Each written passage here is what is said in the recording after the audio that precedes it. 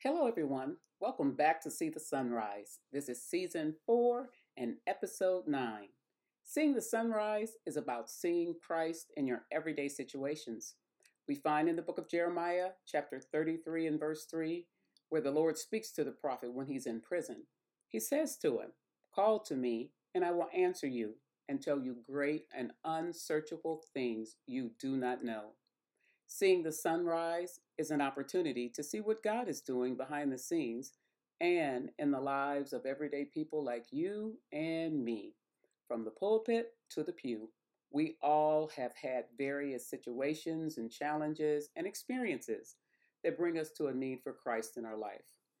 Often, when I'm doing my podcast, I think of, well, actually, I pray about what is it that your people, your sons and daughters need to hear. And so today I'm going to speak a little bit about the Lord never changing. I read in the book of Malachi, chapter 3, and verse 6, where it says, "I am the Lord, I do not change. Therefore, you are not consumed, O sons of Jacob." When I look at the world today and the changes that are happening, it sometimes perplexes me because I'm finding that the desire for God or God in our lives or Christ in our lives, it seems to be diminishing. I hope I'm wrong because the need for Christ is so prevalent and necessary in our lives. When I say prevalent, I like to think that He is there. And sometimes He needs to be quickened, or we need to quicken Him in our spirits. We live in a changing world. Some of you, if you are a jazz enthusiast or aficionado, you may be familiar with an American singer, songwriter, or musician, Grammy winner, Jazz Walk of Fame inductee, and platinum selling artist Alita Adams. She sang a song entitled "Everything Must Change." If you haven't heard it, you might want to cue it up on YouTube. I love this song. It's just such a reminder of how quickly time passes and how things change. Some of the words or the lyrics went like this: "Everything must change, nothing stays the same. Everyone will change, no one stays the same. The young become the old, and mysteries do unfold, 'cause that's the way of time. Nothing and no one goes unchanged. There are not many things in life you can be sure of, except rain comes from the clouds, sun lights up the sky, and hummingbirds do fly." Her song reminds me that the world is ever changing. Seasons change. We think of the weather patterns and the things that we've experienced in the last years and the constant conversation about climate change. Work and the ways of living change. Years ago, the thought of working from home was not a consideration. But with the advancement of technology, people have the opportunity, especially those who have lucrative jobs, of hopping out of bed and moving to the next room to conduct the day's work, all while washing clothes, taking care of the little ones, and even preparing meals for the day. And yet, some are still complaining about having to go to work. I want to tell them that you are essentially getting out of bed. You don't even, or maybe you don't shower or even brush your teeth, and you can conduct all of the things you need to do to run your home, and you're complaining. Church, some things never change. There's no sense of gratitude for the favor God has granted. Feelings change, emotions change, nature changes, fashions change, trends change. Things have changed. But not only has the way that we work changed and all of the things, the feelings and the emotions, but simple things like the way we buy groceries. Today, you can go to a website to identify what you want to purchase. You can call it in or hit it on a quick list and go pick it up, or and not get out of the car, or they'll bring it to your home. How about dining out? My granddaughters don't understand. My husband and I, when we babysit, since they've gotten older, they consider us coming over to visit with them because they think they're too old to be babysat. When they want something to eat, their papa usually goes to pick it up. And the first thing out of their mouth is, "Why doesn't he just Grubhub?" I'm like, "Grubhub? It's the place they would explain it to me. Nana, it's the place you order your favorite restaurant food and they deliver it to your home. And I'm thinking, yeah, and they charge you to pick it up, right? She's there's even a place where we live that will wash where we habitate. That's where we live, my husband and I. There's even a place where you can go and drop off your laundry and they will wash and fold it for you. There's signage says drop off and pick up your nice clean laundry. Work and ways of living have changed. Oh, and how about going to the bank? Many of you know about ATMs, but did you know that you can take a picture of your checks, which can be deposited that way? Also, something that was new to me, and then I've got it, so nobody call and remind me. Venmo or Cash App, where you can just send money very quickly through the wire. You don't even have to have paper money anymore. So when you think of all these things that change, we think about people. They too change. We change physically and we change emotionally. With the seasons of life, we change. We change in many ways. We consider where you were last year with your physical health. You may have gotten smaller, you may have gotten bigger.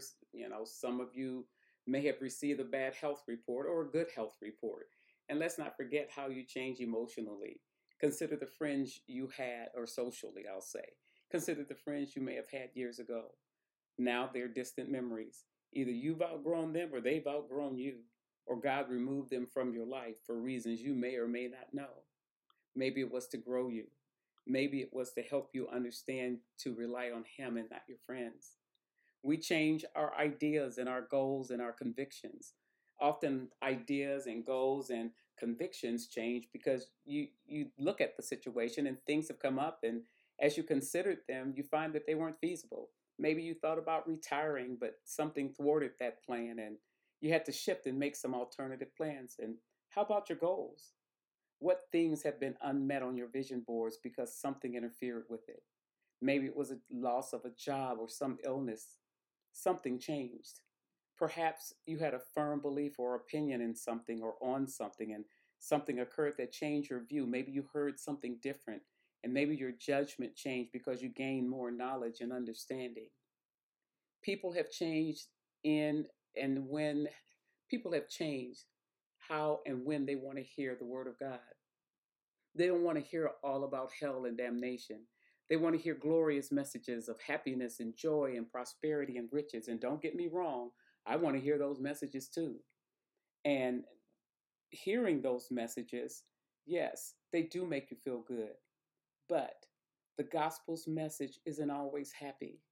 Some people today have found no need for church attendance or Christ. They've changed their views and how and what they choose to believe. No matter how inventive or creative the world becomes, as much as things are changing, there's some things that will never change. The wedges of sin will never change.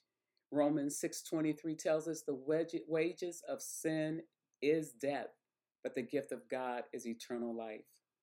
Despite inflation, where we have experienced that in these past year or two, where there's been a general increase of price or a fall in the purchasing value of money, yet the wages of sin has not changed. It remains the same. It's death. A warning was given in the Garden of Eden when Adam and Eve sinned, and it brought death, not physical death, but it brought a spiritual death. The serpent told the Eve that, and Adam or Eve specifically, that you won't surely die, but sin brought spiritual death and ultimately an end to our physical life. Death continues for all. That's never going to change. I don't care how much you work out, how well you eat, whether you're a vegan or uh, pescatarian or whatever you are, whether you smoke or don't smoke, death is coming for us all. Every funeral and every cemetery we pass shows that the wages of sin are death. Hell is defined as a place regarded, especially in the spiritual or religious realm, as a place of evil and suffering, and often depicted as this place of perpetual fire and death, as if it was mere supposition or uncertain belief. But the Bible is clear. Hell is absolute. It's real. It isn't going to change. Hell at the end of a sinner's life confirms that the wages of sin is death. C.S. Lewis wrote, "There is no doctrine which I would more willingly remove from Christianity than this if it lay in my power." He realized it wasn't in his power. He realized that according to the Bible, hell is a place of sorrow and torment. That the Bible clearly and explicitly teaches that hell is a real place to which the wicked and unbelieving will be sent after death. Hell is this infinite and eternal death we have earned because of our sins, a place where the worms does not, it says, where the worm does not die and that fire is not quenched. These are all things that are found in Scripture, where there is weeping and gnashing of teeth and you're cast into outer darkness. There are even parables about the rich man and the beggar, and the rich man ended up in hell, and he wanted Father Abraham to go back and send someone to just talk to his brother, saying, "You don't want to come here." The death of Christ paid sin's debt and delivers believers from its wages. That will not change. There's a law called the law of the harvest that will never change. And in Galatians 6, we hear, "Be not deceived. God is not mocked. What we sow, that we will reap." If you sow to the flesh, you're going to reap corruption. But the sow to the Spirit, you're going to reap life everlasting. We will reap what we sow. You can't sow or plant bad seeds and think you're going to get God's blessings or his favor. There's going to come a time of harvest. Harvest will be either discouraging or delightful. It's going to be discouraging for you who don't plant and delightful for those who did, meaning plant those good seeds. Those who sow to the flesh reap corruption. What does that mean? I don't have to explain what that means, really, do I? Things of the flesh, things that please you, please us, partying, accumulating things, thinking about ourselves, drinking, eating, and being merry. But when you sow to the Spirit, you're sowing everlasting life. Sowing to the Spirit is cultivating the seeds you planted so that they grow. How do we cultivate the seeds of faith? We cultivate them by reading our word. We cultivate them by praying. We cultivate them by practicing our faith. We cultivate our seeds by going to church, to Bible study, to Sunday school. You're constantly cultivating those seeds of faith. Every day in life, we're sowing. You're either sowing good or you're sowing bad. Good seed is someone, it could be as simple as someone allowing someone to take your parking space. Bad seed is getting out of the car and telling them, "You took my parking space." Ask yourself, what changes do I need to make in light of the coming harvest? The harvest that's coming, where God will determine how we have lived our lives. Do you need to make some changes? I've pointed out many things that change.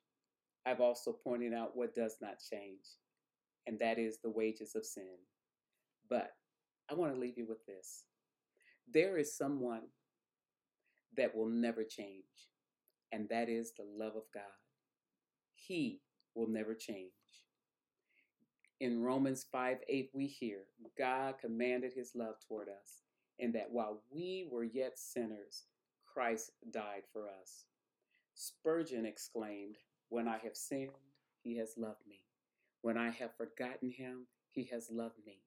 When in the days of my sin I cursed him, yet he still loved me. He loved me before I was born. Before a star began to shine, he loved me. And he has never ceased to love me all these years." Make that your proclamation. Say to yourself, when I have sinned, God loved me. When I forgot him, when I thought he had forsaken me and I wanted to abandon him, I realized he loved me. When I was in the midst of my sin and I cursed him because he didn't deliver what I wanted, he still loved me. He loved me before I was born. When I was knit in my mother's womb, God loved me. Before a star began to shine, God loved me, and He has never ceased to love me all the days of my life. For it's the cross. The cross proves how much God loves you, how much He loves me, how much He loves us. God's gift, His Son, guarantees us a life eternal. And there is no greater love, hath no man than this, that a man lay down his life for his friends. Grace delivers God's unchanging love to those of us who believe. Yes, everything does change. Nothing stays the same. Everyone will change. No one stays the same. The young become the old, and mysteries do unfold, because that is the way of time. Nothing and no one goes unchanged. There are not many things in life you can be sure of, but there is one thing that is sure, and that is Jesus is coming back again to receive those who have repented of sin, who have sown seeds for the harvest, for those who by faith believe in His Son, Jesus Christ. Jesus never changes. Until next time, brothers and sisters, be sure to see the sunrise. See Christ in everyday situations. God bless you.